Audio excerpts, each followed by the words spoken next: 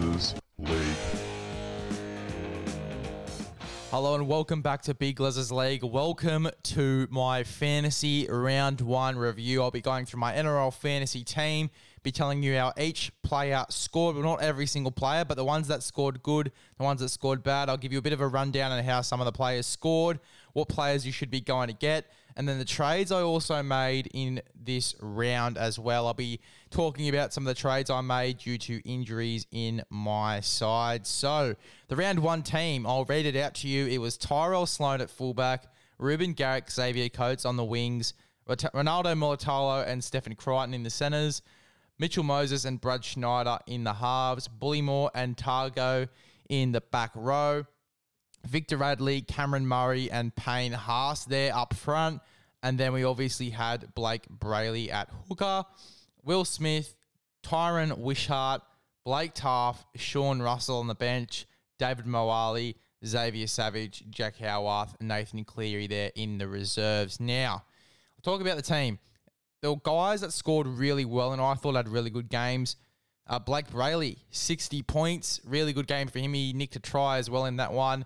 If you are looking for a cheaper hooker option, Blake Brayley's the way to go. 590k, 60 points this round. If he's getting 60 this round, he could get around that or even more next round as well. It depends who they're versing, but I reckon that Blake Brayley would be a really good get there for you NRL fantasy guys looking for a cheaper hooker option. Next round, the Sharks come against the Parramatta Eels, so I reckon it'd be a good one to get. He might even get a few more points as well, doing a bit of extra work in the middle, a bit of extra tackles there against the Parramatta attack. But it'll be very interesting to see how he goes, and I think he's definitely a good one to get for you NRL fantasy fans there. Victor Radley is obviously injured. I think he'll miss a week or two on the concussion protocols, depending on how the severity of the hit, obviously, and how long he's going to be out for. But it might just be 1 week there. I'll talk about my trades in a second. I had to trade him out of the side, obviously, because he's going to be out next week, and I don't really have many guys to fill in there. Cameron Murray, 46 points. I reckon he'll get way more than that this season. He's going to be an absolute freak.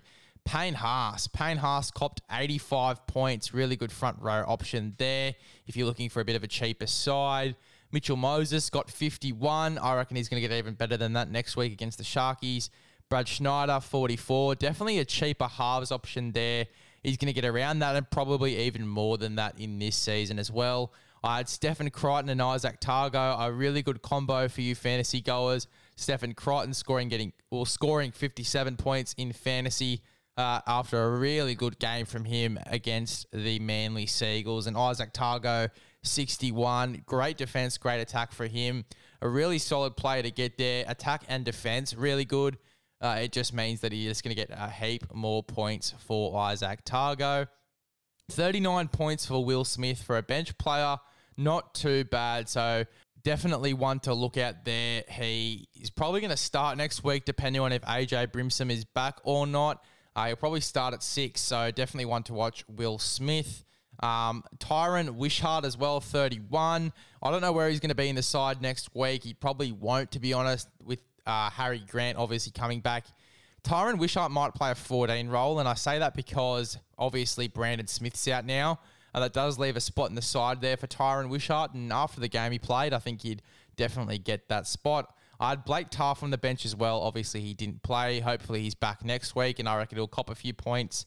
And Sean Russell, I had to trade him out, obviously, but he scored 41 points and a hat-trick, so really, really good stuff there from Sean Russell. And once he comes back from that injury in the next few rounds, I'd be trading him into your side, whether it's on the bench or the reserves.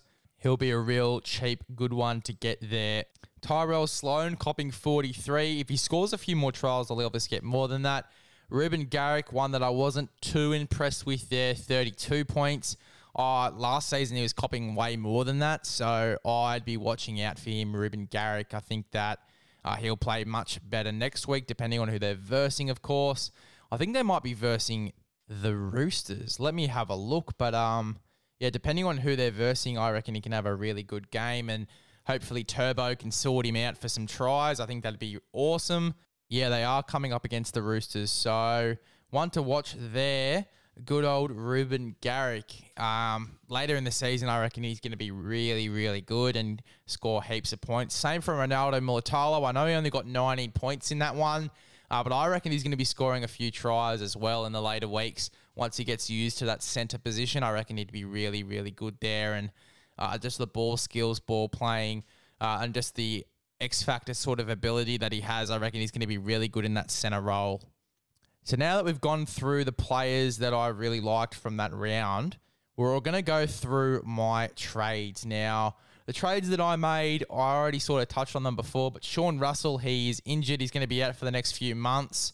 From what it looks like, at least he broke his ribs, so he's going to be out for at least 4 weeks, which is really unfortunate there.